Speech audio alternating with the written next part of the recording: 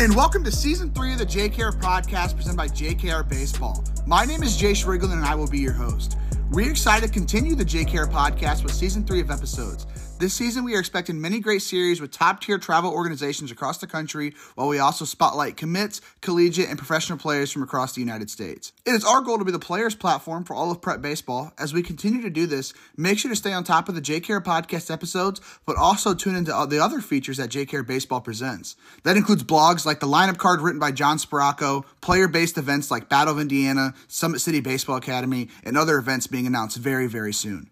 With Season 3, that comes 2 new programs for athletes to enjoy. Those are the JKR Brand Ambassador Program and the JKR Athlete Creators Program. To stay on top of all these features, check out jkrpodcast.com to learn more. I genuinely appreciate everything you guys have done for me and the JKR brand over the past 2 years, and I hope to continue to build both the JKR brand and the game of baseball for years to come. Let's dig into today's episode after a word from our sponsor.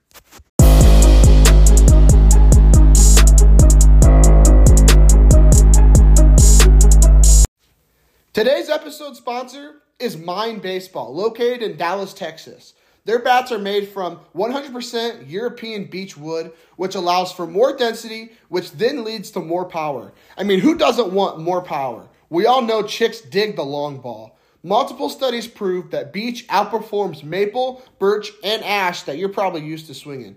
Beech wood straight grains mean for less breaks, and Mind Baseball exceeds the MLB regulations in that category. Are you also frustrated with seeing the dried paint spots on your barrel? Mind Baseball uses a family secret technique that leaves a perfect finish every time. If you set their bat next to another brand, you will make sure that you see the difference. Lastly, they also use a built-in grip to reduce vibrations. It is the same technology that is used to reduce recoil in rifles. Make sure to check them out. Go find them on Instagram, TikTok, YouTube. On Instagram, their username is @mine, M-I-N-E, baseball. Check them out, but let's dig into today's episode.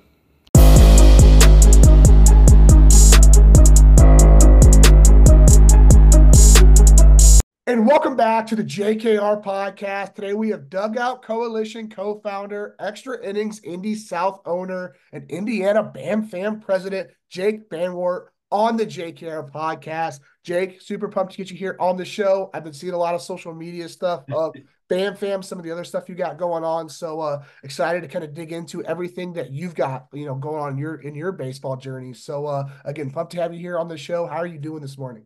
I'm doing great, man. Doing great. A busy morning with a lot of calls, so a little bit behind on my routine, but we'll get it through. So doing good. Okay, there we go. But, before we do dig into the baseball side of everything you got going on, of being a high school coach, owning a travel program, doing all these different things, I do like to ask one question to everybody that gets on the JKR podcast to get it started. And that is, for those who don't know you, how would you introduce yourself? Who exactly is Jake Banwart? Yeah. I am a very dedicated, passionate coach who got into this because I love people. I love baseball, I love people, and I think the combo of both with the right mindset. My biggest goal as a person is to impact as many people as possible. And I think that this is the avenue that I've kind of been led down. This is what I feel called to do. And it's been a journey from teaching for 9 years to now being baseball and softball full time, coaching high school to coaching in a program to starting a program. And it's been a journey of honestly just making people say no, asking people questions and seeing what the response is and taking advantage of every opportunity that I can. And it's been a little bit of a different journey. I didn't play baseball in college. So that was an uphill battle at first getting into the coaching side. But for anybody that does know me, like what you see is what you get. I try to be as transparent as possible in a business that a lot of times the stigma in travel sports is that it's the opposite of that. And we just want to treat people well, help them accomplish their goals. So I think we've done a pretty good job of that, but there's always room to grow, and we're excited to keep it moving. Okay, so I do want to throw it back there a couple of years too, kind of, maybe your baseball upbringing, kind of talk about maybe where that passion for baseball came from. Yeah. Going through your baseball career, take us through what was that baseball upbringing, maybe where that passion for the game come from. Yeah, so I'm the youngest of three brothers. I'm 33. I have a 35 and 36-year-old brother. So we all grew up together, and I was a 1990s baby. So we didn't have social media. We didn't have facilities that were readily available, all of those things. So for us, it was just we had a house and our neighbor had a house, and they butted right up to each other. It made a perfect wiffle ball field. And they had one boy, we had three, so we always had 2-on-2.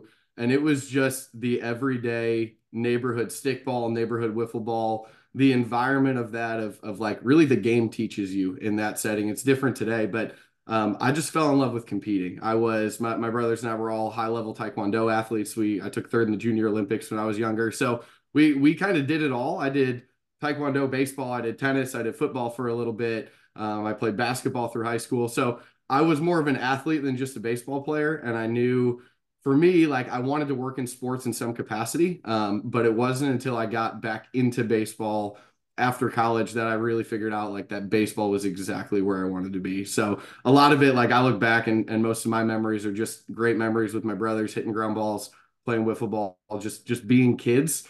And when the game is surrounded by joy like that, it's really easy to fall in love with. Okay. So you said that you always knew that you wanted to work in sports, but you weren't exactly sure what sport that was going to be until you Yeah. got back into it. Kind of take us through that. What did you do that to get started within that baseball side? When was it that you decided that baseball was the route you wanted to go? Kind of take us through that decision-making process. Yeah, some of that was hard decisions on the front end because I student taught at Daleville where I got my first actual teaching job. And when I was there was an opportunity to help out as a basketball coach. So I helped with the varsity basketball team, got involved on the basketball side first. And when a job opening came up, it's a very small school, a little 1A school. And they basically said like, hey, we want to hire you. You did a great job student teaching, but we really need another baseball coach. So it was one of those like my wife was pregnant. I'm fresh out of college. I needed a job and I know baseball. So it was like, okay, let's do this. And it was more of a necessity on the front end than anything else. I think at that point in my career, I thought basketball was going to be the route for me. And from getting involved in baseball and seeing it from the coach's eyes a little bit differently, I realized that my love was truly on the diamond again, and I wanted to be on the baseball side of things. So I did both. I did baseball and basketball for about 4 years, and had my first travel opportunity from actually a dad at Daleville, a small program. They were looking for some coaches, and I got hooked up there. Through that, I knew that I couldn't do it by myself. So it was good old Facebook blasted out to everybody like, hey, who's interested in coaching? What connections do I have that I don't even know of? And Adam Gauker and I went to college together, but we weren't like we just didn't know each other very well, you know. So he reached out and said he was, interested in coaching, and that was kind of the start of everything. Our friendship really began after college through coaching, and we did 1 year with that travel team. We were 23 and 22, and dumb enough to think that every program has things that they can do better for sure, but it just wasn't the right fit for us. So we looked at other programs to potentially go to. Had some good talks with people, and ultimately, really what happened for us starting it was, there's a lot of programs that wanted us on board. We had a no-name team that went out and beat Bulls Black at the 15U level, which nobody expected. And suddenly, of course, there's interest, right? So for us, when we started, it was really the idea of you get development teams and you get exposure teams. And really, when you strip all that down, what that means is the exposure teams are typically really talented and the development teams are kids that need developed, right? Like that's how everybody looks at it. But for us, like we saw that there was this gap between the exposure kids and the development that they were getting to help them be as ready as possible for the college level. So our mission was to bridge that gap. How do we have a program that really focuses on development and expose our players in the right tournaments and right areas to get recruited? And there really wasn't anybody doing it in the way that we saw that it could be done. So we were young and energetic, and we're like, let's do this thing, and started our own. We had one team, and then two, and then 12, and now we're up to 42 between baseball and softball, which is wild. So it was really just kind of one foot in front of the other, that kind of led it down this path. But I think like the advice that I would give to everybody is like, as simple as it sounds, don't be afraid to take that next step. Like I think we get so open-minded on like we want to do all these things, but we can't condense that down into what's the action step. So people just spin their tires versus like, what's my next action step? How do I get closer to that goal today? And if you're consistently doing that, and then you look back over time, like it's wild to see what we've done in the last 10 years at this point. Mm-hmm. And obviously, that's the main point. I want that to be the main part of the Yeah, conversation today, talking about Bam Fam. Again, want to dig into just a couple other things yeah, beforehand. do Obviously, it. Bam Fam, with that being the big thing, we want to make sure, that comes near the end. No, you're But good. I guess, you being such a young guy, you said what, 22, 23, as that coaching career was getting started. Yep. You're coaching basketball and coaching baseball. Take us through maybe some of those biggest lessons that you had there at the beginning when you're coaching Daleville and just getting started in Yep. that coaching career. So I think the biggest lessons, like you learn a lot about coaching, but you learn a lot about yourself and you figure out like when you work with kids, it's the greatest accountability that you can have because you have to be what you say you are. And they read through the crap. They know if that's a lie. And if you want to be a good role model, like you have to actually be that all the time. So that was step one for me of you go from being a college kid where, life feels different in college. You can kind of make whatever decisions you want. You learn along the way.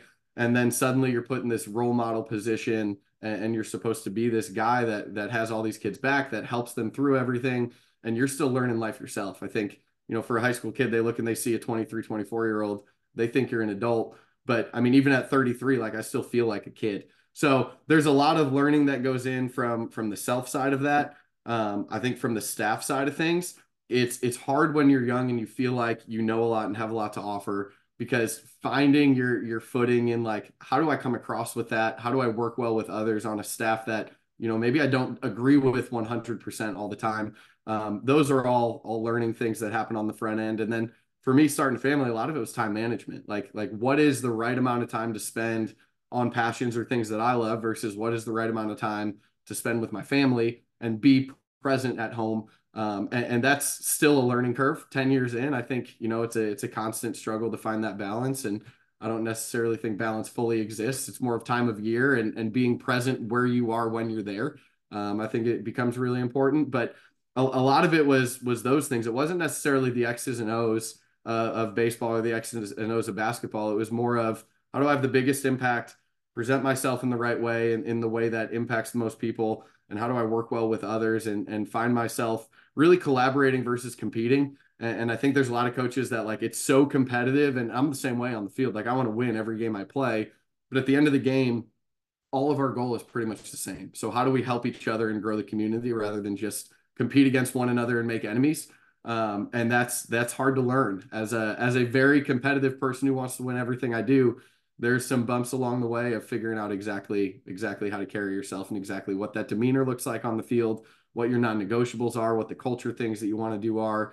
And then really when you get into year 2 and 3 with some of that, like how do you adapt what you do to the personnel that you have, especially at the high school side, right? Like you don't get to pick your players. So at the end of the day, like you can have this great system in place, but if you don't have players that match that system, how do you adjust the system to keep your non-negotiables, but also put players in a position to maximize the potential that they have? Okay, so at that time there when you were at Daleville, I know you had the opportunity to go win an Yeah. IHSAA state championship. Kind of take us through that. Can you talk about building a culture? What was that Yep. like? Building the culture, building the programs where it was to win a state championship. Kind of take us through that whole journey and what that experience was like winning that state championship. Yeah, it was an awesome year. It was one of the hardest years I've ever experienced coaching, to be honest. And a lot of that was like pride and ego getting in the way and things that I had to work through because basically I was an assistant for a year. Going into that second year coaching, I was part of the interview process for the head coaching job. And they told me in the first interview, they said, "Hey, we just got to go through this process. You're our guy." It's like, all right, let's go. Like excited about that, a young kid, like ready to roll. And then they brought me in for the last interview and said, "Hey, we're actually going to go with Coach Terry Turner. He's been at Anderson for a while. He had a great career and won another championship after I left. He's a great guy. But as a young guy, hearing, hey, this is yours. To hey, we want you to run the defense, to run the pitch calling, to run all of this stuff, but you're too young." And that's what I heard a lot in my career early was you're too young, and if it fails, we look bad. And that's a hard take for me. Like in my opinion, if you're really good at what you do, I don't care how old you are, I want to put you in a position to do that.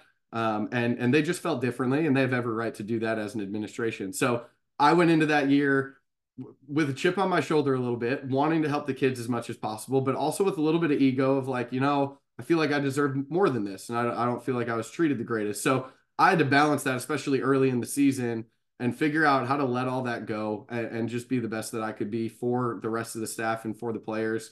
At the end of the day, none of them made that decision, so it was something that I had to work through. But it was awesome. I think from a 1A school, we played more of a 3A schedule. So I think record wise, we probably lost 8 to 10 games on the year. But a lot of that was who we were playing, which prepared us really, really well for postseason baseball.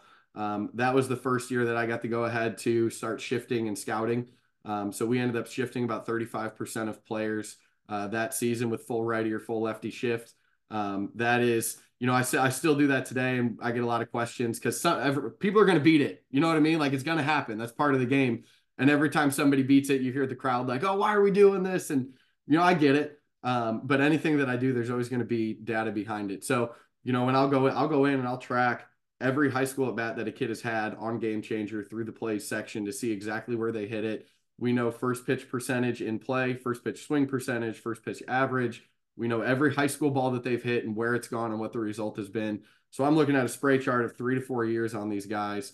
And I'm a big believer that I want to make high school kids do things that they're not comfortable doing. And if you put them in that position, there's a lot of really good players in our area right now. But at the end of the day, there's still 15 to 18-year-old kids that a lot of times they get themselves out of their approach. They're going to try to do too much. They're going to try to go the other way when they can just hit a bomb to left field. Like, do that, guys. Like, don't try to beat the shift. But it was the first year that I had to go ahead to do it. And, every couple of years I'll watch the state game back, and it's funny because you hear the announcers early in the game like, "Oh, they have a shift. You don't see that in high school baseball." And it just makes me laugh of kind of where we were. But credit to Coach Turner for kind of giving me the reins to do that and call the pitches and work with our guys from that stance. And I think the hardest game that we had was probably semi-state. So, our sectional, don't want to call it easy. There's one, Cowan was pretty good. They had one really good arm. And honestly, at the 1A level, if you have one or two really good arms, a lot of times that's going to mean that you go relatively far. We were fortunate enough that all 9 of our starters played travel baseball at the time, which is rare for a 1A school. So we did have really good talent. And we ran into a Blackhawk Christian team that was really, really similar. We made some incredible defensive plays to squeak out a win there. And it was one of those, as soon as we won that game and we knew we were going to Victory Field, you felt like we had just won it all. And you just got that feeling that like nothing was going to stop this team from finishing it out. Lanesville was great. They had a good arm. Brendan Booby pitched well.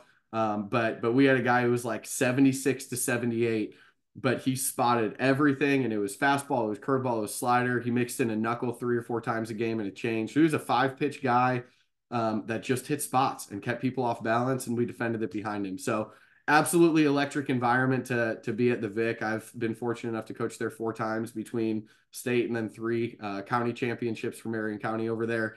And it never gets old, man. Like you walk out onto that field, and I always have the team just take a moment to look around and get their surroundings and recognize what they're doing.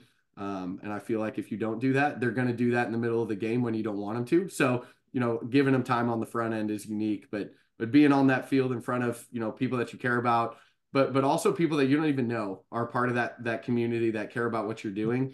It's really, really unique to see the impact of people that are like secondary impacts from the things that you're doing. And that was kind of the first time I saw that and realized like it's contagious, man. Like you get there and people think like, okay, I've accomplished it. No, like you want all of it. You want more of it. So that's kind of where I'm at now. Like I want to go back to the Vic as much as I can and play there. And it's kind of where Perry is too. Like they're in the same boat. They want to get back there every single year. And we've been fortunate enough to have a few opportunities so far.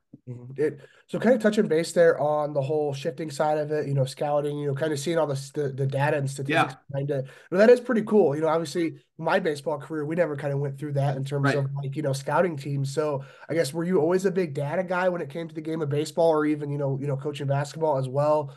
Kind of take us through that whole maybe process of convincing that you said Coach Taylor was his name? Coach Turner. Yep. Turner. So I kind of take us through that of, maybe convincing him that, hey, let's start shifting. Let's scout a little bit more, this and that, kind of take us through the whole process. Yeah, I think on the front end, there's a lot of pushback, right? Because it's just different. You don't see it very often. So my process was like, if I wanted to do it, I needed to be able to provide the data that would support why we would do it. So I went in and I started tracking it all. I have a big black book somewhere in this office. It's like this thick I ran into a couple players that are in college a couple weeks ago, and like I have their spray charts, and they were like, "Yo, will you send me that?" And now I try to give them away to the seniors when it's the last time we're gonna see them. I'm like, "Dude, take it. Like it's kind of cool. You can have it." But I've always been a little bit of a data guy. I think that there's a mix, right? You get the new school of it's all data all the time. You get the old school of like it's intuition. You got to feel that out, and there's a mix for both. The data is going to tell you what's going to work more often than not, but like you get a feel in the game too. And just because the data suggests it doesn't mean it's always the right move, in my opinion. So I think like having the data is just more information, and information is power. So when you look at high school baseball or even high school basketball, anything like that, and you look at the numbers, you can tell pretty quickly who the guys are that you don't want to beat you, right? And at the end of the day, if you make somebody beat you that typically isn't the guy to beat you, then you're going to win more often than you lose. So especially at 1A schools, whether at Daleville or when I went to Liberty, you're fighting an uphill battle when you're playing bigger schools. You don't have the talent pool to choose from some of these. So a lot of it was like, how do we give ourselves an advantage that other people don't necessarily have? And it's almost like the Moneyball scheme with the A's, right? Like we do a lot of things with data to where like we need to know how valuable a player is. We need to know what the percentages are in certain situations of us getting somebody out versus throwing to them. And then we need to play those numbers and put ourselves in the right position to win games. Because at the end of the day, it's all percentages and it's all a gamble, right? Like you're making a choice, and there's never a guarantee that it works out. And I've had to get really comfortable with the idea that if I make a decision, it doesn't work out. My process is to look back on that and think like, would I make that same decision? And if the answer is yes, then even though it didn't work out, like I can live with that. I'm good with that decision. I can back that 100%. So with Coach Turner, it was literally bringing him in, the whole team of Yorktown and their scouting reports right before county, and saying like, look, Yorktown's way better than us. They have more talent. They're going to beat us unless we do something different. So let's try something different, right? Like, and that's where it started. And he was in for a game. They beat us, but it worked. We had a couple balls, and this still happens. We had a couple balls in the shift go right to the guy up the middle in the shift, and then right through his legs. And it's like, well, we can put him there, but what are you going to do? That stuff's going to happen. So it was really interesting, but he saw the value in it. And I think what he saw too was a lot of players, the most common result when we shift isn't a ground out into the shift. It's a shallow fly ball to the opposite outfielder, because a lot of guys try to go the other way, but they can't because they haven't practiced it. So they drop hands and suddenly we get a shallow fly ball. So we always take our opposite outfielder, we move them in. So they play a little bit more shallow to cover the flares a little bit. And he saw guys striking out or changing swing path and trying to beat it so much that I think that's all it took for him to be bought in with it, was that guys that can beat you are now going to try to change their approach to hit a single the other way. And that's great. We did it. We actually did it to Mason Braun this summer. It was awesome. And the dude put down a perfect drag bunt that beat the shift. And he was all stoked on first. And I was all stoked in the dugout, like, hey, we just made Mason Braun not swing the bat, and he's on first base instead of second. Like, this is a win for us. This is great. So it's one of those, like, great play by him. But at the same time, if we can get a player that has the ability to leave the yard or go gap to gap every single at bat to try to bunt, we're winning. Like that's fine. He's taking the bat out of his own hands, and that's a win for us. So for us, it's give and take, recognizing what you're going to gain versus what you're going to lose, and figuring out, what's the game plan going in, and then execution of that game plan is always that's always what it comes down to, right? You can have the best plan in the world, but if you can't execute, it doesn't matter. Yeah, yeah. No, I was with the Cub Scout team down in Jupiter with Yeah. Mason Braun on that team, and Yep. there was a team that was they weren't like totally shifting against him, but there's a little bit of a shift going on. He laid down a bunt, looked pretty damn good. So I mean, Yeah. obviously that comes from the experience, probably from that game when you guys It played. might have been. Yeah. Yeah. Um, We went four outfielders. We did that. So we do that for like very few guys, but really high level guys. So when I mean Max was in our conference, we saw him a couple times. If we threw to him, we went four outfielders. Hogan, a lot of times we go four outfielders. Mason, we went four. And actually the first time we ever went four outfielders was county championship against Roncalli, and Nick Schnell was there, and he was hitting leadoff. And we went four outfielders, and he didn't care. He took a first pitch slider of the game, which we like never did. I'm a big first pitch fastball to start the game guy. We went slider to him, and he took it off the 417 sign in left center over our shortstop's head. So it was like he didn't care. It's like, put as many guys out there as you want. I'm going to hit it over all of them, and props to him. I mean, that's why he's getting paid to play baseball at this yeah, point. yeah. We've had some fun stories with it for sure. But obviously you go ahead, after Daleville, I know you went and coached it was about a year or maybe 2 years there at Liberty Christian. Yeah. And you went to Perry Meridian, I believe that's how Yep. I say it. Yep. You're currently there now. So take us through, after Daleville, going to Liberty Christian, going to Perry Meridian as well, taking along that shifting with you as well. Maybe was there a Yep. process to convince, during the interview process, hey, this is what I'm going to do. It's been proven to work. So I'm going to do it no matter if you like it or not. Kind of take Yeah, us through that process of going to those couple different schools and maybe even bringing that mindset with you as well. for sure. So I think when the Daleville season ended, we obviously won a state championship. We were losing a lot of seniors, and that was the point in time that I think every coach gets to where you're ready to be a head coach. And I just felt that, and I was okay going to a place, really any place, and testing myself and putting myself on the line there to see what I could do with whatever talent I got. And Liberty was a place I remember, rolling in for the first time to their school and seeing what looked like, a gym baseball field where you would do kickball, all that kind of stuff, whatever. And going inside, doing the interview, and Jason Chappell, their athletic director, he's great. He was like, "Let me show you the baseball field." I was like, "Cool, I didn't see it." And we walked out to that same field that was overrun with no fence and no backstop. And he was like, "This is our baseball field." It's like, all right, so this is what we have to work with. Let's do it. And I'm not one to shy away from potential issues or problems. There's always a solution. So we put a lot of time into that field. We had players that were bought in early, and Liberty Christian is a basketball school. Like they crush it. Coach Chappell does a great job there with the basketball program. They had never won more than 6 games in a baseball season, and I knew that going in, and I loved that.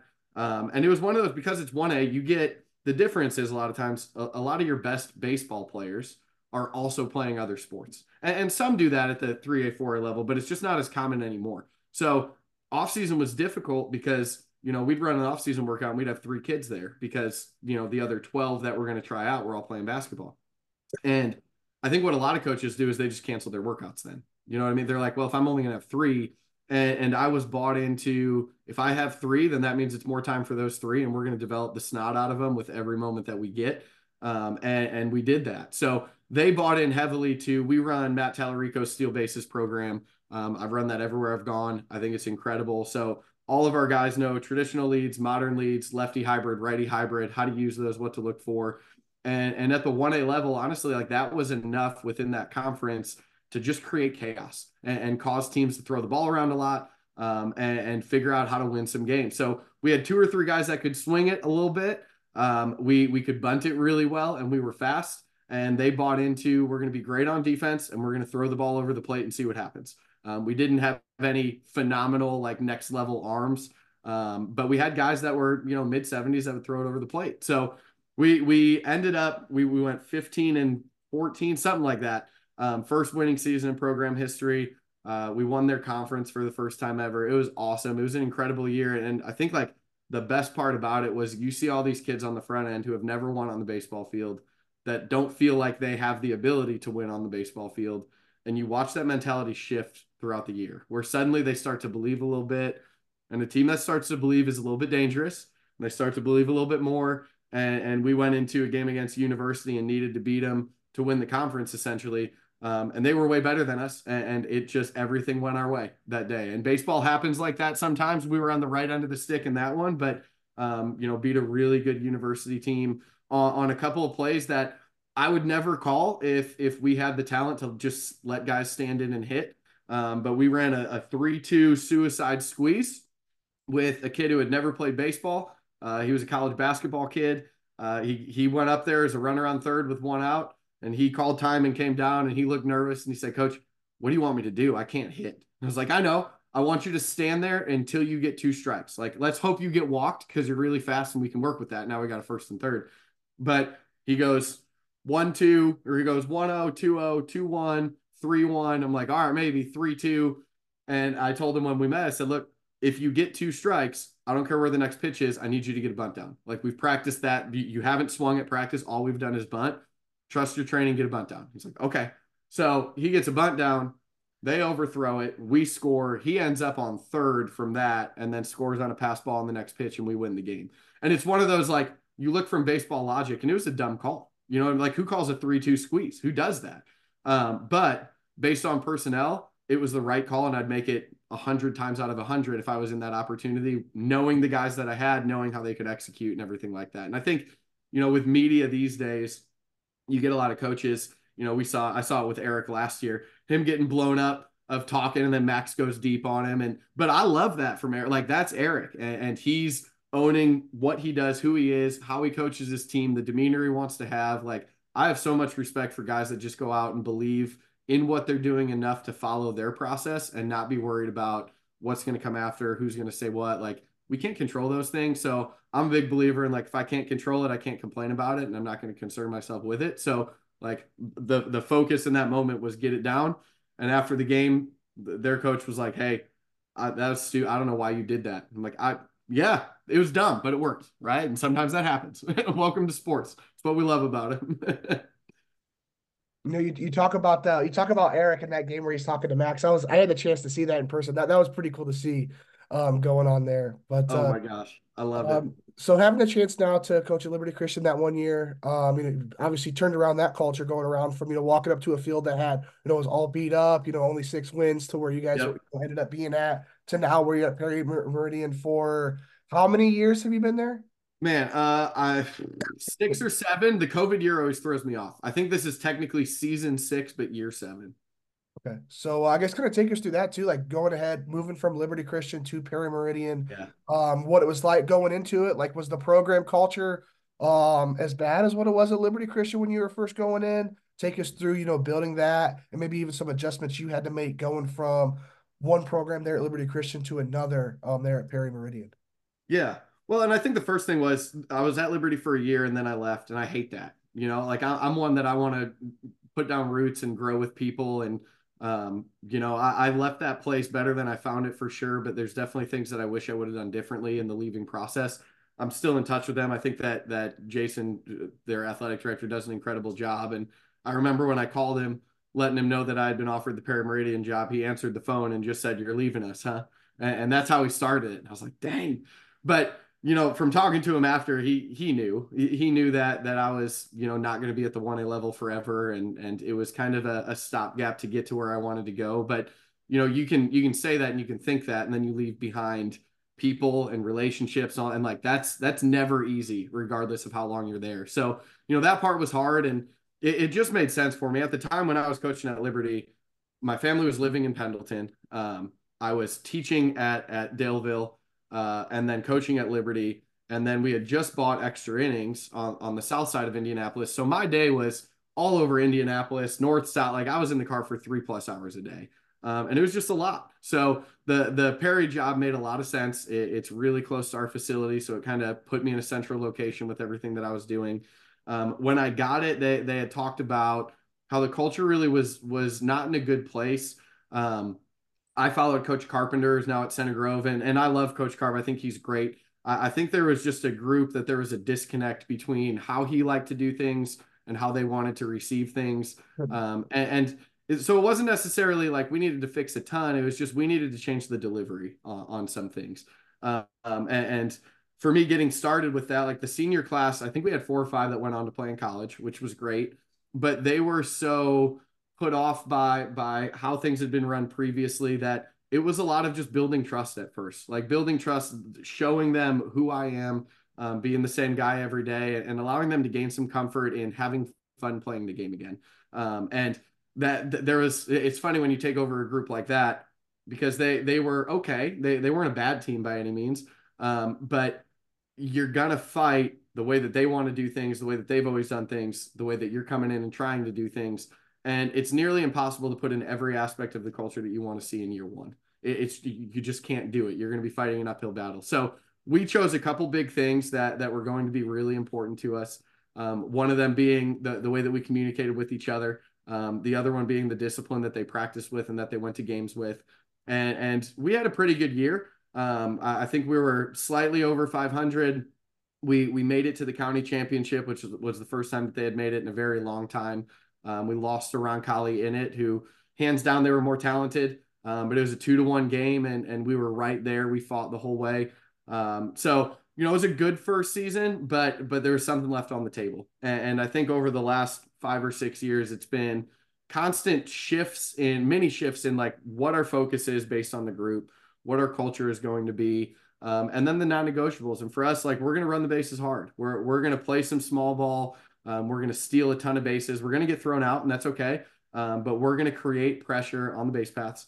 For us, it was we're going to limit strikeouts. Like high school guys make errors, and we need to create more opportunities for them to make errors. So we want to add throws and we want to add plays to what they're doing. And then as much as clock isn't a thing in baseball, it is in travel a little bit, but in high school, we wanted to control the tempo of the game. And if we could push the pace of the game and be on and off the field in 20 to 25 seconds every inning, and the other team, we're waiting on the other team the whole time, then they're not ready to go as soon as we are, and that's going to be advantage us. So we track things like time of possession, as weird as that sounds, and we implemented what we call our squad goals, which is the 11 main goals that, in our opinion, dictate wins and losses most often. Those are scoring first, quality at bats, offense and defense, free bases, offense and defense, strikeout rate, offense and defense, and first pitch strike percentage. So we started tracking those. And you could see players start to figure out the game within the game a little bit. They'd have a quality at bat, and you hear the dugout start like complimenting their quality at bat and cheering for them on that, even though they just got walked, versus the negatives on a strikeout, guys coming back with their head down and doing all that. Those things weren't accepted anymore. So of course you're going to fight that battle a little bit. And I was put in a couple of situations, and I tell my guys all the time, don't put me in a position to have to make a decision or to have to sit you. But sometimes they do, right? Like I'm not cool with throwing a helmet or doing those things. So unfortunately we had a couple big games that we ended up still winning, but we went into the last inning without our best players on the field because a guy would strike out and throw his helmet, and it's like, sorry, man, like that hurts us, it hurts me, it hurts the team, but that's bigger than baseball, and like we're going to have to sit you for that. So we fought some of that. A couple of years ago was a really good team, but I would say one of the least competitive teams that I had, and that weighed on me heavily to where it was just like they enjoyed playing the game, but they didn't care if they lost. Like they liked if they won, but they didn't really care if they lost. And I just can't wrap my head around that concept. And we butt heads a little bit. And I remember, we finished that year and going into this last season, I sat down with everybody and I handed them each a piece of paper, and I just broke it down to them. I want to be really honest with all my guys all the time. And I said, listen, I want to do this and I want to be here, and I have some opportunities to go other places, but I don't want to do that. But what I need to know is, like, one, do you feel like you can win with me as your coach? Two, are you bought into the culture aspects that we want to put in? And three, can you do that consistently? And if you can do those things, I'm all in. If you're all in, and we're going to go and win a county championship. If you're not, all I need is one person to write no, and I'll resign tomorrow. Like I only want to be here if guys want me here. And surprisingly, everybody said, we want you here. And our whole staff was on board with it. And the culture last year was one of the greatest things I've ever experienced. We had a big focus on a couple of things, but number one was we wanted to lead the country in power hugs. So I'm a big physical touch guy. I think that people feel better when they get physical touch, but guys don't want that long embrace hug, right? So it's literally one smack, boom, that's it. You move on. It's a power hug, right? So we wanted to lead the country in power hugs, but there were no more high fives going out to practice every day. Whole team would power hug. At the end of practice, whole team would power hug. Every pitcher I pulled, power hug before they left the mound. Every mistake somebody would make, power hug before the next inning. And it was just this unique way of clearing the negative that had happened and letting them know, like, hey, we still got you. You're good. Go focus on the next play. And at first they fought it, right? It's hard. It's weird. But they started to buy into it. And like some of my favorite videos are looking back to when we won the county last year at Victory Field of dudes just giving power hugs in the middle of Victory Field. And there's one picture of a kid who's a great hitter, and we took him out, took him out in the seventh inning for a better defensive infielder. And that dude is like standing on the gate, just cheering for everybody, even though he had just gotten pulled in the biggest game of his life. And like, that's what it's about. It's about getting guys bought into a culture, getting guys bought into something bigger than themselves. And when you can get them to truly believe like that, then they're capable of literally anything. So it's really unique. I think like one of the things I take pride in is how many guys I'm connected with after they graduate. And I still hear from a lot of players, and like, that's the impact. You know what I mean? Like a county's cool. State championship is great.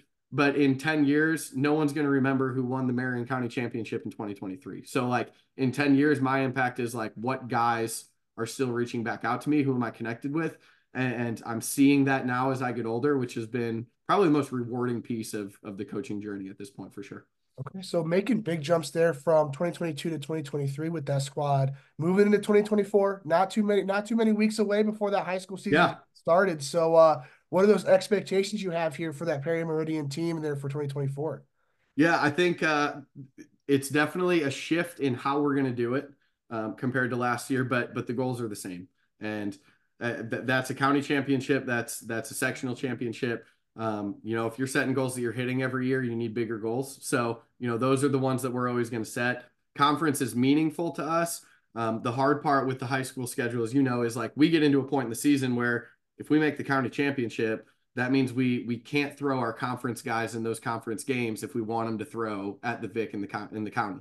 So unfortunately, there's some decisions that every team has to make during those. And I think it's important for coaches to know like which one's more important between conference and county. And Marion County is unique of the county tournaments because it is at Victory Field. So like there is that extra oomph to it to put you in that position. So like for us, it's those two things. Conference, of course, we would like to win, but that's not a primary focus until we're in a position to potentially win that and have a decision to make with the county. So, we bring back our number one and our number three on the mound. Those things help. Our defense is going to be tremendous. So I like our chances as long as we throw strikes and defend. But we graduated some hitters for sure. I mean, we had 4 or 5 senior hitters that really carried that lineup last year. We have a couple of juniors coming up that are really solid, that had good sophomore seasons on the varsity side, and we have a sophomore this year that hit over 500 last year on JV. That's going to be tremendous for us. He was just blocked by seniors in every position, and now he's going to get his chance. So how we're going to have to play a little bit more small ball again. We're going to have to handle the bat a little bit and run a little bit more than we did last year, but it's just a different recipe to get to the same success. So the goals haven't shifted at all. The motto that we went with last year was just Perry, and that's going to stay the same this year. And some people hated it, and some people loved it. But really, it was two-part for us. Like Perry Meridian's not a baseball school. I mean, you had to ask how to pronounce it, right? Like it is what it is. So a lot of people like they know Perry for wrestling, and I love that because I like the ability to build something. Like I see that challenge. So when you talk to anybody in our area, you got the Roncalis and you got all the schools in our neck of the woods in our conference with Franklin and Mooresville, and you get some high level baseball schools. And it felt like for the last 3 or 4 years, whenever we were on their schedule, it was oh well, we got this game coming up with this school. Oh, but our conference this week is just Perry. We're fine. And we heard it from players. Oh, you guys are just Perry. We're not worried about you. So for us, like that's great. Like we want to be just Perry, and the us in it is the most important part because for us being just Perry, like it's all about us. We control only the things that we can control. We don't control outside opinions. So last year, the guys were really bought into not even looking at the media stuff, not even caring about the rankings. None of it matters. You play the game on the field. It's cool. Like I love it for the kids, but to some extent, like it's meaningless until you play the game, right? So it was unique to get them bought into that and to see them really take that demeanor on. And that's really number one. Like if we want to accomplish things that we want, they need to have that same demeanor that it's only about us, control what we can, approach each day with joy and enthusiasm, like control the controllables and leave everything else outside where it belongs and don't bring outside things to the internal circle of what we're doing as a team. So if we do those things, I think we're going to have another successful year. And I'm excited for the challenge of doing it differently. That's the fun part for me with high school. And the difference between that and travel is like travel, you can go and get your guys. High school, you get what you get and you got to figure out how to win. And as a coach, like that's a big challenge. And that's a really unique side that I think a lot of guys that just do travel and don't mess with the high school game, like they don't recognize that because they've never experienced it. And it's you got to commend every high school coach that does that of figuring out like based on personnel, how do I find success in? Yeah. So I guess looking back on the past 9, 10 years since you started your high school coaching career, they're coaching around that Muncie area when you're there at Yeah. Daleville, now coaching in the Indianapolis area. I know you said there's times when you're facing Max Clark, when you're facing Yep. Hogan Denny, you're throwing 4 outfielders out there. Again, Yep. the Indianapolis area is absolutely loaded with guys going to that next level. When I'm thinking of Muncie, I'm thinking of Cole Barr. I don't know if Yep. that Yep. time. He was on that Yorktown team that we Okay, floated. I figured with the timeline, but I just wasn't Yep. 100% sure. But Yep. just looking back on coaching in that Muncie area, coaching in the Indianapolis area, take us through that competition level that you guys are facing night in and night out. Again, Max Clark, Hogan Denny, all those different guys. Kind of take us through that competition level. Yeah, it seems like, I mean, for the most part, each team is going to have 1 or 2 absolute dudes, right? At the plate, at least, that that you just don't want to let beat you, whether that's putting them on, whether that's working around them, shifting them. Like every situation is going to be a little bit different. I think the really unique thing that we've seen in Indiana is the arms. The level of arms has gotten to be absolutely tremendous. So, if you look at the mid-state conference alone and you go through it, pretty much every conference school has at least one D1 caliber or D1 committed arm or more, right? So a lot of times you think about it, and it used to be, hey, when you get to travel, you're going to see better pitching. Like if you can hit high school, you're gonna rake. And to some extent, especially non-conference stuff, you still get that the depth isn't the same, but every team seems to have those one or two guys. So it's very different. 1A was different in that sense, to where a lot of times you had a dude arm was like low 80s, whereas now we get a lot of guys that are touching nines or low 90s coming at you. And it's just adapting to be able to figure out how do you hit velocity at that point. And at the end of the day, like I said, they're all 15 to 18-year-old kids. There's going to be some chink in the armor. Nobody's perfect at this point, and it's figuring out what that is and then making them do it. If it's a pitcher that's throwing 90 and we can't touch it, but he doesn't want to defend his position, like let's bunt him. Let's make him get off the mound and make 21 plays, right? Like bunt everybody. I don't care, whatever's going to potentially be the most successful with that group. So it's really unique. I think the growth of Grand Park has been tremendous. The growth of the indoor facilities around every side of Indianapolis has been tremendous, and we're seeing it with the overall level of the game in the state just being incredibly high. And you're seeing that with recruiting. You're seeing that with better tournaments and outside people coming in on the travel side here. But I would say it's really like on the conference side, it's prepping for arms. It's knowing what you're going to see and figuring out what that looks like, and how to be successful against that. And then on the lineup side, like you can't look at an individual. You really got to look at the full nine of where are the pockets that you can find success, and how do you get to those pockets and avoid the ones that you feel like, hey, we're going to get beat here. How do you find ways to split those guys in an inning, to put somebody on where you can, to figure out how to limit that damage, because you're going to give up some, but how to limit that damage and then really maximize what you can do against the 6, 7, 8, 9 guys. For certain teams, other teams it's just the 9 guy, and you're like, dang, we just got to compete and see what happens. Like that's part of it. And North Central had one of those lineups last year that it was, you just got to go compete. Like they're hitting 1 through 9, and that was one of the tougher games that we had that opened county for us, and we won a 3-2 game there, which was really awesome. But I mean, that was a lot of great defensive plays and a lot of pitching late and some decision-making stuff. But it's really, it's a unique era of the game to where even the teams that historically haven't been good have people that like anybody can beat anybody. There's a lot more parity across the board when it comes down to like your number one versus another team's number one. Obviously, you get into the number 4s and 5s. Certain teams are going to stand out way more than others, but the top guys from pretty much every school at the 4A level right now, top guys can pitch.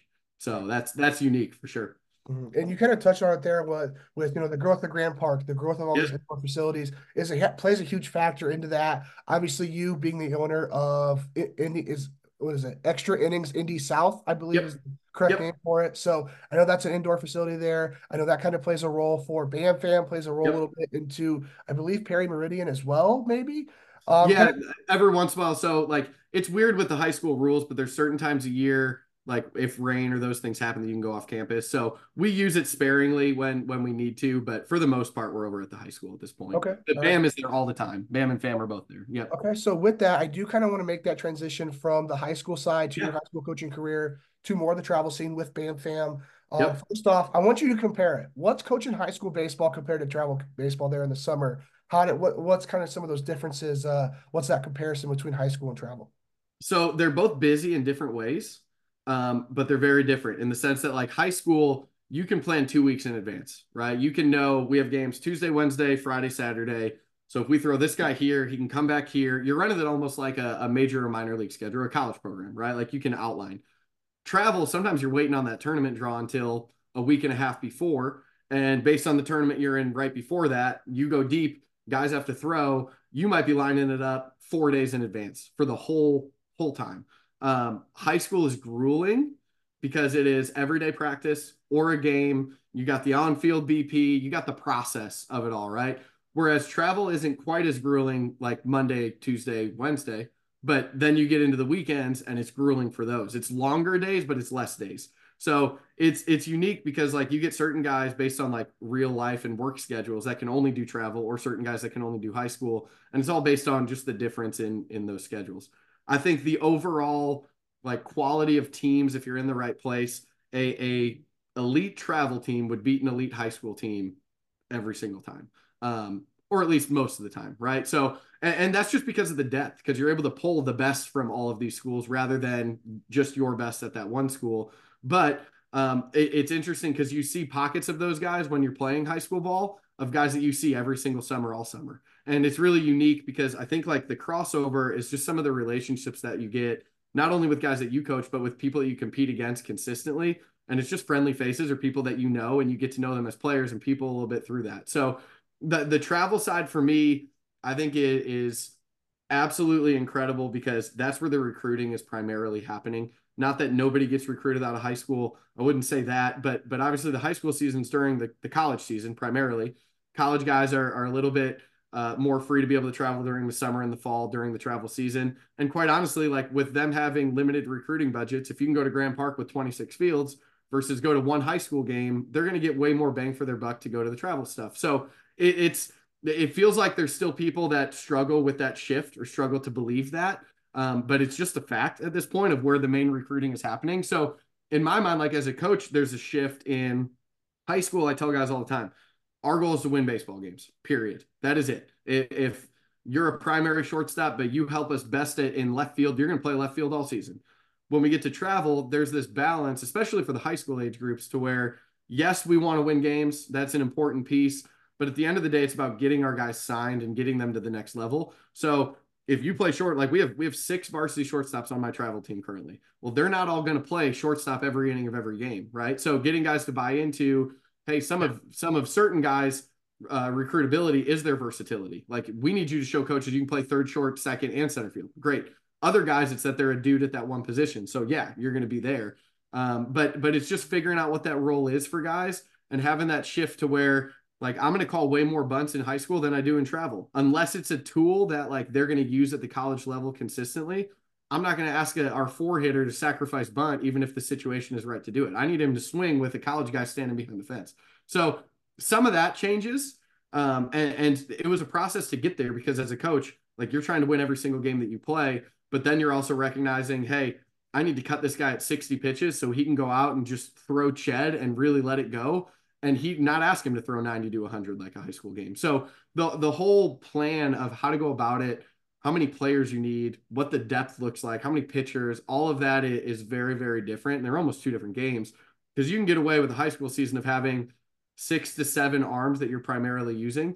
If you have 6 arms and that's it going into a high school high level summer tournament, you might make the bracket, but you're in trouble once you get there because you need 3 or 4 more that are going to get you through that. So it's just very different on roster shape up and timeliness of all those things. But you also don't have to wear pants, which is nice. You can be in shorts. We did it. We wore pants for a little while on the front end.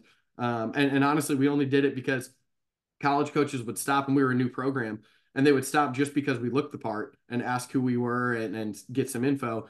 And now that we've been around for 10 years, people know who we are. And we don't feel like coaches need to wear pants anymore. So I like that part about summer because I can rock shorts all summer and be a little bit more comfortable in being in a uniform. For sure. But let's kind of dig into the beginning there of it's Bam Fam now, but I believe at the beginning it was just Indiana Bam. Yeah.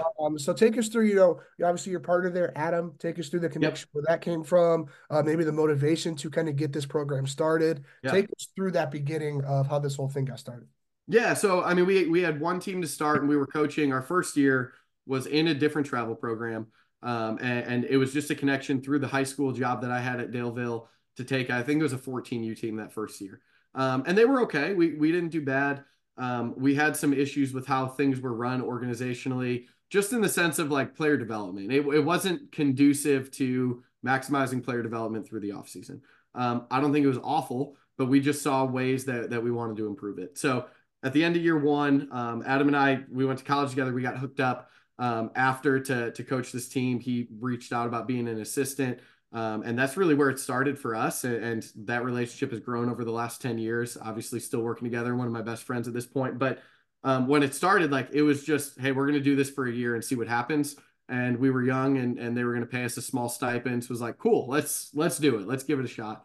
And after the first year, what we found was that Muncie area is really unique because there is not a lot of, and maybe this has changed and I'm wrong, but when we were there, there's not high level travel right there. You have to travel a little bit more to the Indy area to get it, or you got to go a little bit more north up to Fort Wayne. But there's nothing right in that pocket. So in our first year, we won a lot, and we were able to recruit some of the best players from that region that just didn't want to travel as far as they would have to. While we were doing that, we went down to a national tournament. We had no business being there, but it was awesome. I think we went 500. It was cool. It was a good experience. But one of the vendors, they always have all their vendors there, right? And one of the vendors was a group called Baseball Academics. And it was two guys that were trying to start this app company that basically would shoot out defensive situations. And based on the position that you were playing, it would give you out, inning, score, direction, all of that. You'd click on the base that you should go to. And I fell in love with the idea of the app. I was like, this is awesome. We're huge on training the mental side of the game. This is the baseball IQ side. And like I said in the beginning, like we just asked the question, made them say no. We said, how can we get involved? Like what can we do to help the product get off the ground?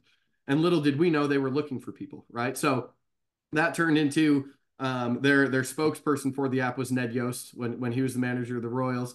That turned into us getting to spend a good amount of time with Ned Yost working on the app and picking his brain about coaching. And then they decided to outsource all of the programming, the back end programming for the app. And the people who took it over screwed up the whole app, and it totally flopped. So like it was one of those, it didn't go where we wanted it to go, but we were in the process of coming up with a travel team, and the Baseball Academics name kept coming up because we were working with the app. And our thought process behind it was, you know what, even if the app doesn't work out, that's who we want to be. We want to be the baseball program that is teaching the academic side of the game and the academic side of the mindset. And that's what sets us apart. So like, we're going to run with the name. So it just started as BAM. And the ultimate idea was eventually that we would maybe look to branch into other locations. And this was before all the national things, right? That's 10 years ago. Since then, I don't think that that's our move. I think there's some moves coming up. But there's just something unique and special about knowing all of your people in the place that you are and getting the chance to work with them and all of that. There's also something that definitely is appealing about like a national brand or being able to go national to some extent. And I think there's a happy medium that we're trying to kind of figure out with some of that. But, you know, when we started that second year, the app sponsored the program. And it was just our one team. So it was Baseball Academics Midwest. We had our one team. We played great. And we were in a position that we could add. We wanted to double in size, which, you know, isn't hard when you only have one team. So we made it to two teams. And at that point, all of our offseason was still taking place going into year two at Daleville in their gym and outside on their field. That's the only space that we had. And we knew long-term we were going to need some place indoors to call home. So we built a business proposal for extra innings. We didn't know them at all. We went in, sat down with the 1 year, 3 year, and 5 year plan of what our program would do to help the indoor facility. And little did we know they were looking for two new owners. So that turned into, hey, do you guys want to hop on as owners? Here's what that would look like. So, you know, we jumped on that opportunity, and Adam and I became co-owners at the facility at Extra Innings. And once we got into a facility, it really gave us the vehicle to do all of the things that we had wanted to do. And suddenly we saw bigger growth. So we went from 2 teams to 12. After that third year is when we got hooked up with the Center Grove Lassie League. They had a travel program called The Explosion happening out of there for fast pitch. And we were able to meet with all the people involved in that, kind of walk them through what we were trying to do and where we were going and our mission as a program. And they decided to fold The Explosion and to come over and join forces and be the softball side, the FAM side, Fast Pitch Academics Midwest. And we've been running with that ever since. So it's gone from, you know, our average talent was okay, and we want to get guys to college, to really, like, I think what makes us unique is you get programs that have an A team and a B team, and they're both like elite level players. And that's great. And we're all for that if we can do it. But for us, like, we have different tiers. So we have signature, prime, diamond, and gold. And the goal of that is we want to be able to help every player go from where they are to where they're going. And that could mean that you're elite. That could mean that you're just trying to make your high school team, but we still see a need that we can help develop. So for us, it's putting the guys on the right teams and then making sure that their schedule matches what their team level is. So you're not going to see a BAM Gold team playing in bullpen tournaments or playing in the MPL. Like that's not going to happen. They're going to be more local stuff that isn't as national level because that's what they need right now. So I think for us, it's been really unique because we've found a niche within the market to really hit players of all different levels. And now that we've done it long enough, the last group that I had in the 2020 or 2019 group, no, 2022's, sorry, our 2022 group, we had 10 D1 commits off of that team. And we're over 140 college commits in 4 graduating classes. So we're doing things really, really well. We're excited about that, but there's always growth to happen. So, you know, in our mind, the growth isn't necessarily number of teams. It's refinement of process. And I think the people will take care of themselves if you're just good to them and you do things the right way.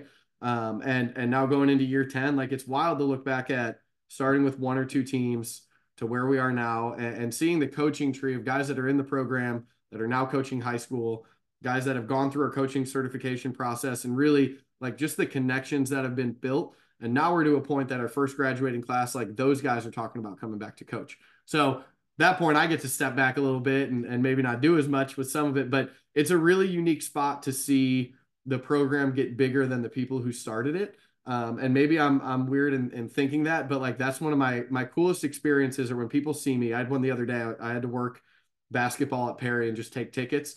And probably a 10-year-old came in a BAM hat. And I gave him Nux and was like, love the hat, man. And the mom was like, oh, do you coach for BAM? And I was like, yeah, I do. And that was the end of the conversation, right? But like, I love those because there are people out there who love BAM and have no idea who I am.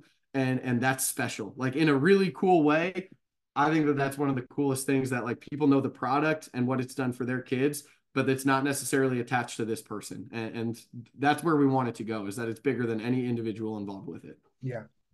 So I do want to dig into maybe the roster construction for Yeah. you guys that going on. So the going into that first year, you and Adam were coaching for another program. You Yep. guys go in. What was that transition in terms of? Are you bringing a lot of those guys into your program, or are you going out and recruiting maybe some other guys in that Muncie area to Yeah. second team? How are you going about recruiting them all the way to you're at now to where I believe you said 42 teams? I Yeah. believe you guys are at. Yep. Kind of take us through that roster construction there at the beginning, but now even today, going ahead and Yeah. market to guys and just continuously building that program. Yeah, for sure. I think initially it was a lot of like one, you have to be okay hearing no if you want to if you want to have a good team, right? There are 2 or 3 programs in the state of Indiana that can just count on guys showing up to an open tryout, and that's it. And we're getting there, but 10 years ago we definitely weren't there, and we're still not exactly where we would want to be. So a lot of it was, you know, when you're playing other teams and you're seeing guys that are successful on other teams, it's writing those names down, it's getting a feel for players for their region, all of that. And really there's 2, like this is our secret, right? There's 2 main ways that we recruited on the front end. One of them was, hey, let's look for the worst players on the best teams. Who's number 12, 13 that's not getting a lot of time. They're clearly a talented player if they're on a great team, but they're looking for an opportunity to be on the field. So how do we go and talk to them and put them in an opportunity that's good for them? And 2, who are the awesome kids on the really local teams? And especially at the young ages, you get those a lot because they want to play with their friends. There's more local programs. So who's the really good kid? Who's the stud on that team that is ready to play with talent that's surrounding him that looks the same? And we found a lot of luck with finding those markets. And early we heard a lot about the college recruiting. Well, you know, we want to go to a place that can get us signed, which was totally fair. And that was the hardest part with recruiting players, was how do we build college connections and know that we can tell players in full transparency, like we can get you recruited. And we weren't always able to do that. We didn't know on the front end exactly what that looked like. So that was the struggle. We definitely lost players early because of that. But I think that Muncie area, from having a successful season the year before, I think everybody came with us when we started the program other than 2 people. So we weren't replacing a lot. It was just adding those final couple of pieces. And we ended up merging with a team from a different program that brought over 4 or 5 that really helped.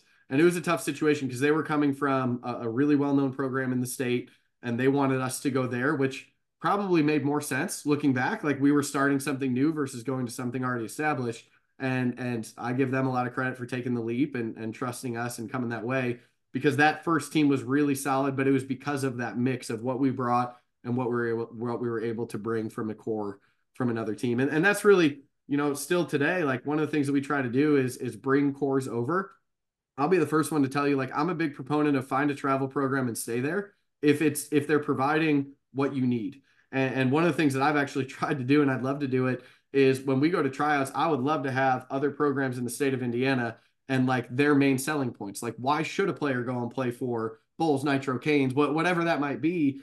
Because I think it's all different. And I think like for the overall experience of travel ball, if families knew what they're going to get out of it on the front end exactly, and there was clarity there, then people wouldn't be bouncing around as much as we see in the travel ball industry. So, for us, that's the clarity side. And I think that that's helped a lot because at tryouts, we tell them, hey, here's our parent expectations. Here's our player expectations. Here's our coaching expectations.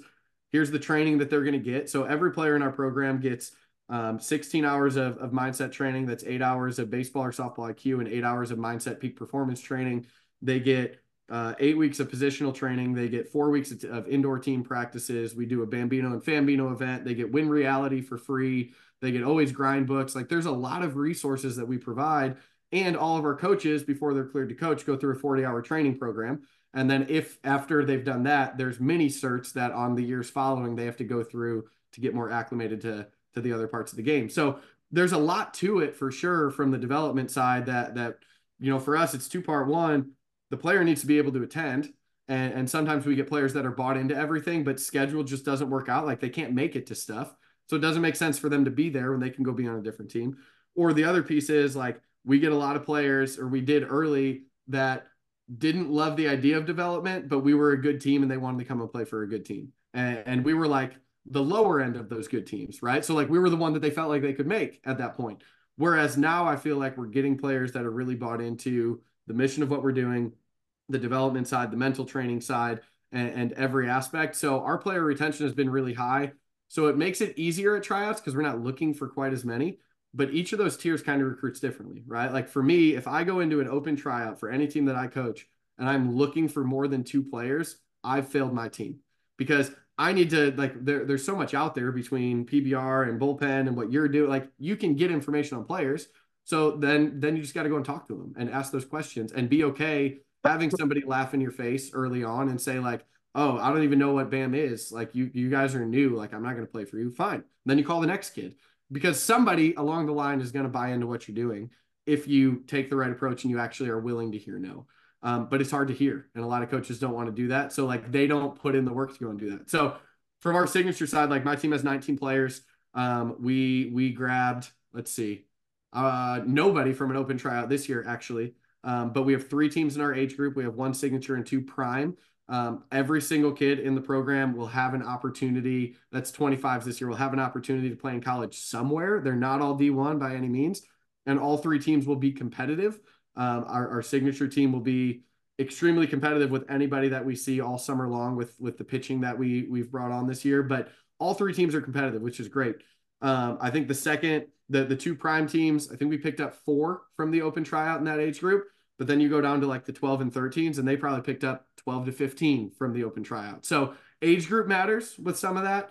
And then once you're in high school, like for us, if another kid tries out that we didn't have the previous year and his talent level is the same as somebody that we just had, the kid that we just had already understands our system, knows our program, is bought into what we're doing. Like, we're going to stick with and be loyal to those people.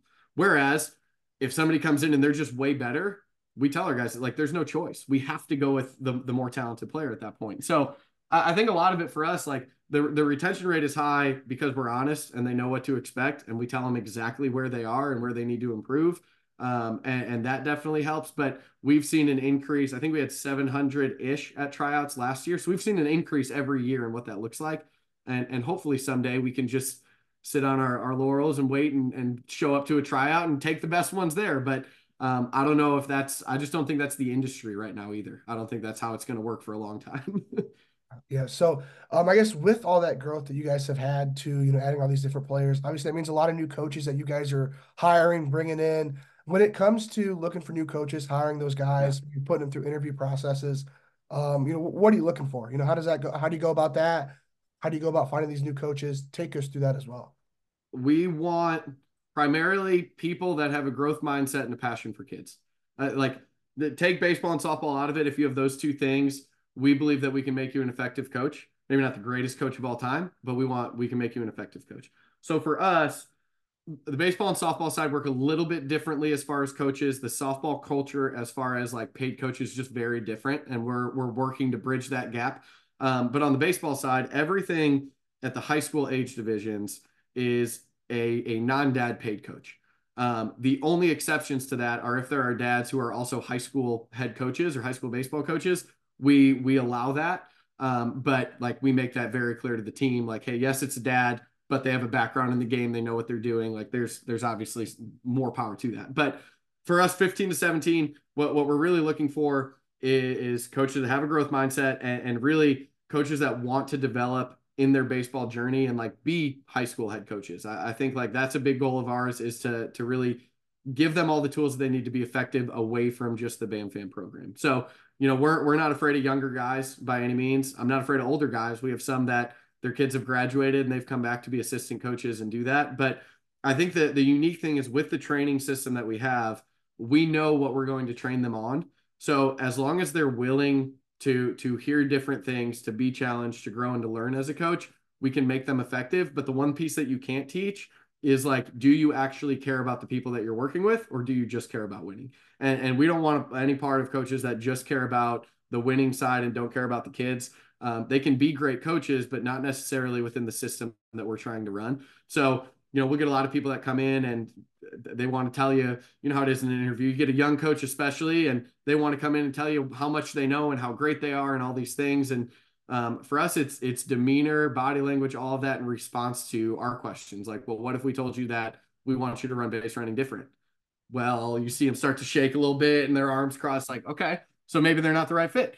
But you get a lot that are bought into it. And it's wild how many young coaches, because I wasn't there at the point, but we interviewed one yesterday that is so on board with like, I want to be great at this. And I know that this program is going to give me the opportunity to do that. Like, this is where I want to be. So that part is really unique. I think the hard part with it is because there's only one signature team in every age group. Everybody wants the signature groups, right? Like naturally, everybody wants that top team. And the age groups that we've had the most success in are the age groups that we have 2 or 3 teams and every coach is on the same page, to where like this summer, for instance, there are a couple players on our prime teams at the 17U level that need national exposure, whether it's an arm or they're just good enough to get it, but they're blocked in certain capacities with the signature team. Well, we're going to bring those guys when we go to PBR Nationals and the WWBA and MPL and a few of those different events. We're going to offer those guys the opportunity to come. And those coaches are on board with that because they know like this is about the kid and getting him signed into where he needs to be. And those are the age groups that are really effective, because then we get bigger turnout of tryouts because they see the value in all of the teams in the age group. But we've always fought, and I think everybody does. You get a second team coach that develops the snot out of a kid, and the kid's a stud, and now he makes the top team. And that coach doesn't want to give him up because, like, I just developed this kid. Now I'm losing my best talent. Like, what the heck?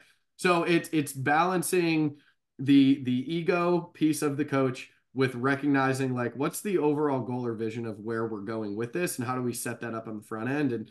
And that's helped on both sides. Like, we can take a 14-year-old into our facility, run them through a private workout, and tell them this is what your coaching staff will look like the next 3 years. This is what your college planning program will look like the next 3 years. This is what your mental training will look like. And we can really outline a roadmap for them of what it's going to look like. And I feel like we're one of very few programs that can do that in that level of detail, because there's just so much movement within coaches in the game and who's doing what. And that's just part of the industry. But I think being able to provide that type of or that sense of feeling I can have a home here for a long period of time, like that's really what we're trying to do. So that's been our biggest recruiting tool, is like, we tell people all the time, when you're coming in, we're not recruiting you for one season. Our goal is that you're here. Like, we're bringing you into the program. We're going to invest in you, and we expect that same investment back. So that's been nice to go through. Okay, so I guess looking back on the past 10 years, all the growth that you guys have gone through, going from one team to 42, all these different coaches that you're hiring, all these players, Yep. all these different commits that you guys are having now as well. Looking back on it, what do you think has been the biggest reasons for all this success and all this growth that BAM and FAM have gone through the past 10 years? As much of a cliche as it is, I think it's doing what we say we're going to do. And I think it's being as present as Adam and I. And there's nothing wrong with an owner who gets to a point that they don't have to be hands-on every single day. Like that's awesome. But like we just absolutely love what we do.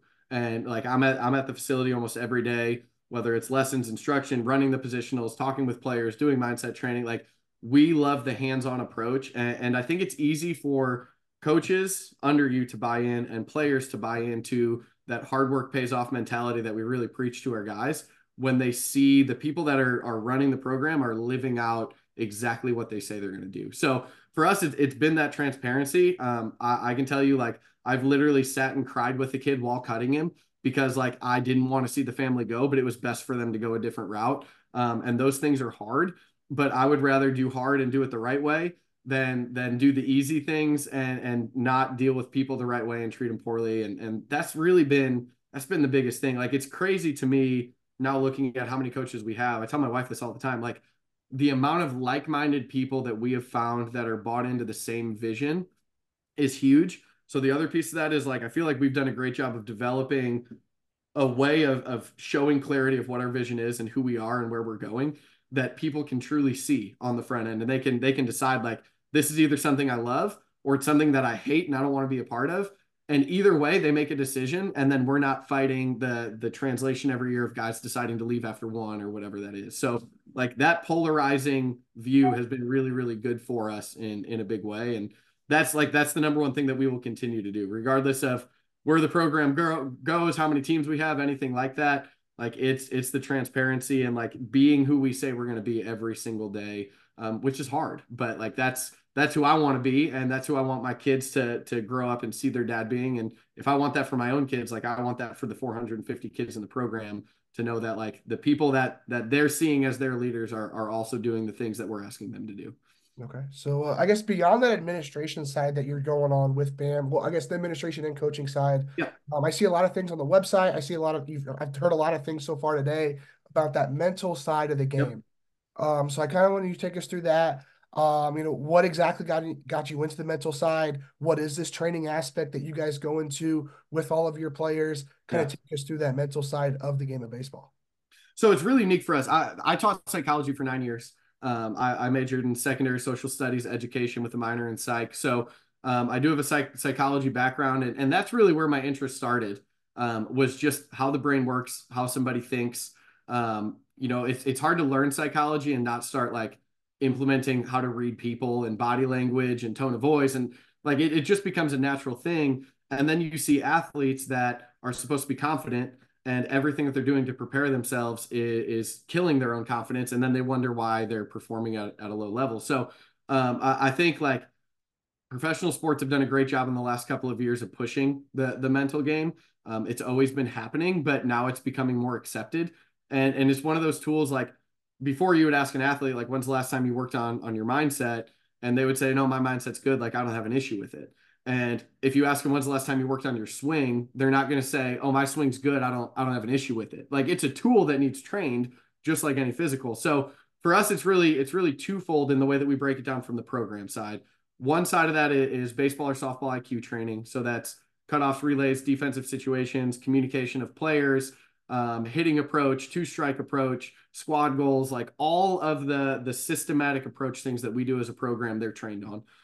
And then the other side of that is the peak performance component of understanding how to build confidence, how to build habits and routines, how to power phrase yourself or put yourself like in the right mindset in a short amount of time, with the ultimate goal of any mindset training being like, how do we create habits, but ultimately how do we put a player in a position that they can almost create their own flow state rather than having to be bounced into their flow state? Because every athlete's experienced it when like there's no thought going on at all. You just feel like you're floating, everything's going well, but very few athletes can put themselves there. So that's the ultimate goal, is like, how do we get them to that point? And ultimately it comes down to a few different things. One, like players play better when they feel like themselves. So you get a lot that like try to be something different on the field and then they don't play well. So knowing their natural personalities, what makes them confident, what makes them tick in the first place, a lot of it is just how do you translate that into like you on the field being an athlete? Like sometimes maybe you don't have to be the most intense person. Like maybe you're just more joyful and like that's where you thrive. There's nothing wrong with that.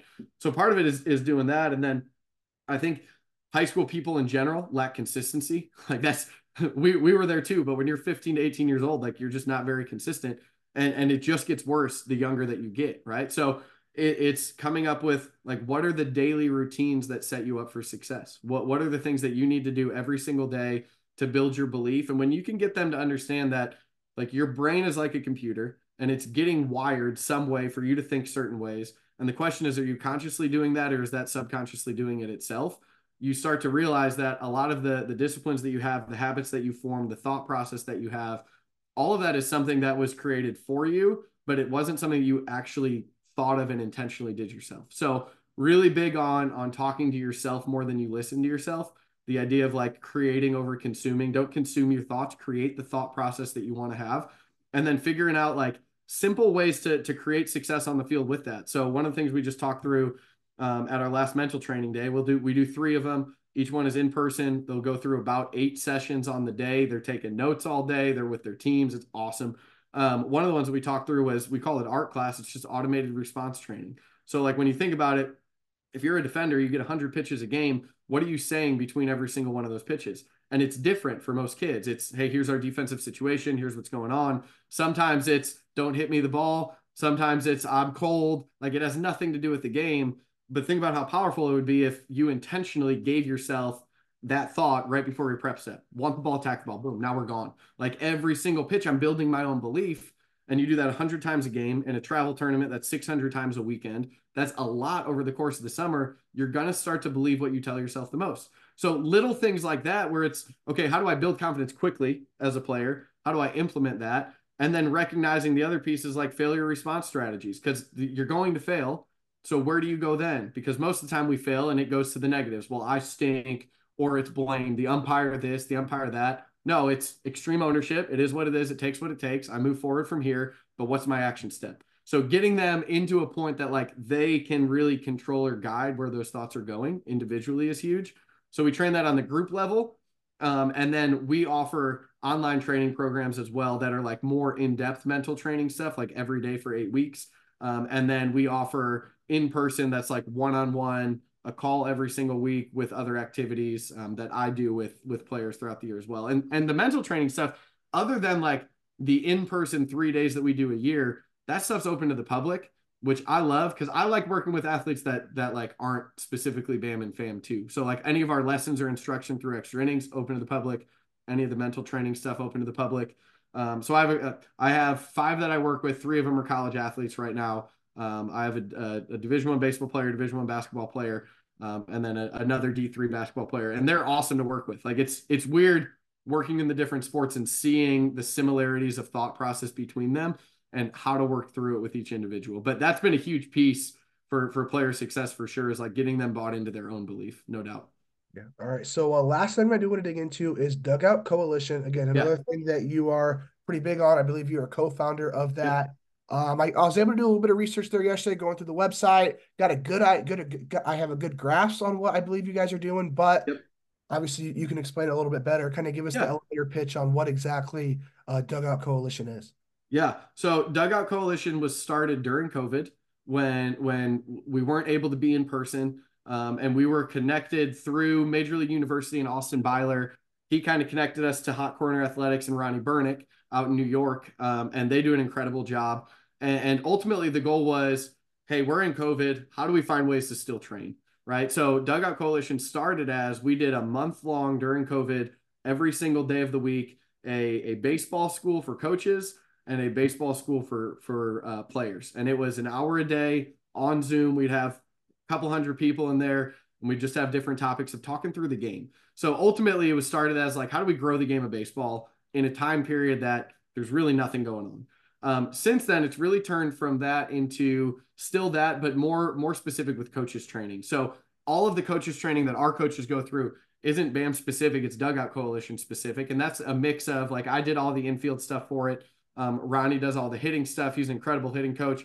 So it's a mix of resources between what they have and what we have in creating coaching certifications that can be used for any program across the country to really check on quality control, right? And that's the big thing with like programs going national or having multiple locations, which is awesome. But sometimes what gets lost is that personal touch of quality control, and if they're training things the way that you want them to be trained and all of that. So for us, like this can be something that hopefully we're able to continue to grow outside of just our individual programs and get into the hands of other coaches. We've had some little leagues hop on board that really want like their coaches to have a condensed version of the 40-hour training cert.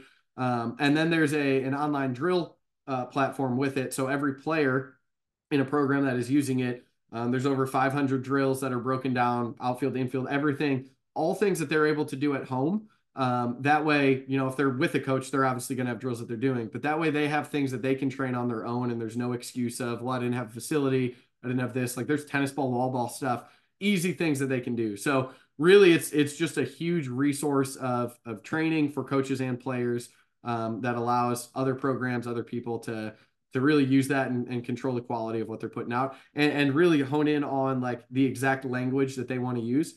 Because this is a sport that you can say the same thing a lot of different ways. So if within your program, everybody's communicating the same things in the same wording, it makes it a lot easier for players to comprehend and retain that information. So there's a lot of benefits to it, but it was a unique experience to start it. We're in a stage right now that COVID is over, that like all of us are super busy. So the direction of exactly where it goes is a little bit up in the air.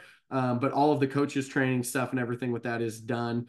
And we've branched that out to a few programs. So excited to keep doing that and see, we have a few different options, but kind of see where that leads in the future of what direction we take it. Okay, so when it comes to the coaching training, what exactly does it take to get certified for let's say like a little league coach to go through certain videos, whatever? What does it take to get certified? Yeah, so what I would tell any individual coach is the price of an individual cert is just like it would be for like an on-base U or a drive line, anything like that, where it's about 400 to 500 bucks. It's a 40-hour certification. It will take you 8 weeks. There's customer support on the back end of people responding, answering all your questions, all of that. That said, the way that we built it is really priced out for programs or leagues. So the way that we run it is basically depending on the size of your program, we would want somebody to reach out. Easiest way is just reach out to the contacts on the website and we can get them set up with pricing, because the easiest way to do it is we just include it in player fees at a very cheap rate. So call it 15, 20 bucks a kid that you add to player fees. And for that, everybody in the program gets, all the coaches get their coaches training, all the players get their player training, because that's really who we want to branch it out to. There's been some one-off coaches, which is awesome. Like I love that initiative from them. But the way it's set up is great for multiple teams or people within the same group. So they can go online and just order it themselves and get started. But we would say like have them reach out, talk to us about the group size that they have, what they'd be looking to do. And then we'd be able to talk them through what that pricing structure would look like. Okay. So with all the drills and videos that you guys have on the website, are those like submitted by you guys, or do you have certified coaches that will go in and be like, here's a new drill that I've been trying, here's a video of it, this and that? How exactly does that work on putting all that stuff on the website? Great question. So it is all of our guys have made the videos. That said, our guys include, 6 or 7 from Hot Corner, 4 or 5 from the BAM side of things. We've brought in a few others that like we've paid to make some additional content for it. We would be open to other coaches and everything doing that. It's one of those unique things. You see it with different apps, like especially with the fitness stuff. They have some apps like Train Heroic is great, but because everybody can submit, the quality of the videos in there sometimes isn't great. So there's a balance of like, and that's kind of what we fought back and forth. If there's a balance of everybody submits and you have all of these drills and that's awesome, but only 40% are high quality versus they have to submit, we have to approve and then put it on. And it's just a tedious process. And that's where like we just need more people that are bought into that, because with us doing BAM and extra innings and them doing Hot Corner and teams there, it's just a timeliness thing of us having enough time to sift through all that information, add it to the website, and do all of those things. But that is one of the routes that we're looking to potentially go, would be more collection from other coaches, being able to combine a ton of drills into one platform for players to use.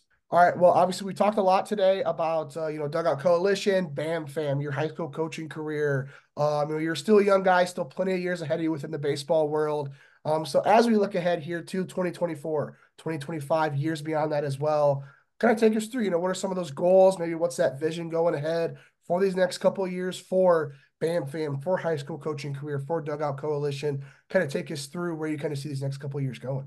Yeah. I've spent a lot of time in the last couple of weeks trying to gain some clarity on all of that because it's a unique year where this is my last year with my current team for travel, and my kids are getting to an age that it's really important to me to be at their stuff. They're both playing and loving it. So at this point, I'm year to year with high school. Definitely doing this year and hopefully doing one more, and then we'll see from there.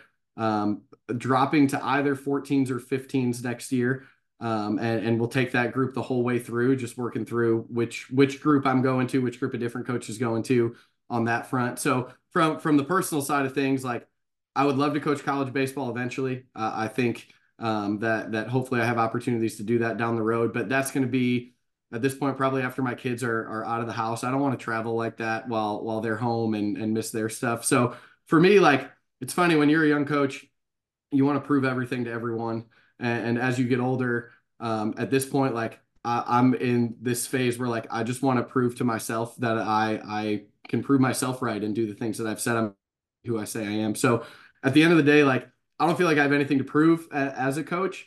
I think I've done that to some extent. That said, we're far from finished with where we're going. So my involvement with the travel side is going to continue to increase. We have some things that I can't openly talk about yet, but that will be shared in the near future, I'm sure, about kind of direction of the program and what that's going to look like on both the baseball and softball side. Some things that we're excited about and potentially, looking at growing the lesson side of things a little bit more. I love the mental training stuff, and that's like my piece that's still left of teaching, and I enjoyed that a lot. So I get to do that and definitely want to grow in those areas. So for me, over the next couple of years, it's dropping to a different group and starting fresh, building culture again, being a present dad and husband at home for my family. And then from the mental side, like hopefully going back and getting a master's in sports psychology so that I can really take what I'm doing from the mental training side to the next level. And then from the infield training side, I do a lot with that. It's on looking at my vision board right here. And my goal is in the next 2 years to get an opportunity to speak at the ABCA and either talk mindset or infield and continue to grow the game. I think at first you want to grow yourself and what you do. And as you go through it becomes more important to grow the game and grow the connections and have as big of an impact as you can. So that will continue to be my goal. What that looks like is constantly changing and fluid, but as long as I feel like I'm impacting young athletes in a way that helps them pursue what they want to do long term, then I feel like I'm living out what that vision is for me. Okay, awesome. Well, again, like I said, that's my final question here for you. Before we do end it off, how do these listeners get to find you? Social media, or kind of give them that. For sure. I am awful at Twitter other than like reposting things for recruiting stuff. So I would not follow me on Twitter. I'll openly say that. Instagram and TikTok are probably the biggest with a lot of mental training and infield content on there. The personals for both of those is Coach Banwart 20. And then for the BAM and FAM stuff, Twitter's a great follow, but same thing. Instagram is huge on that too. And that would be IN_BAMFAM. My personal email, all of that is on our website too. So for anybody that has other questions, feel free. That's email and cell phone number right on there. Would love to connect with anybody that wants to learn more about what we're doing or would like to get involved and see where that goes from there. Okay, awesome. Well, there we go. Here we go. Again, let's go on the show. It was cool learning everything that you had going on. Obviously I've always seen that Indiana BAM, Indiana FAM name going around. I have a couple of you guys there at that Battle of the Midwest that I got coming up here in March. So I've always been seeing your name, but obviously, I was pumped to kind of get to see how everything has kind of come to fruition and everything that you've built. So that was super cool, kind of listen to that today. But again, just appreciate you coming on the show.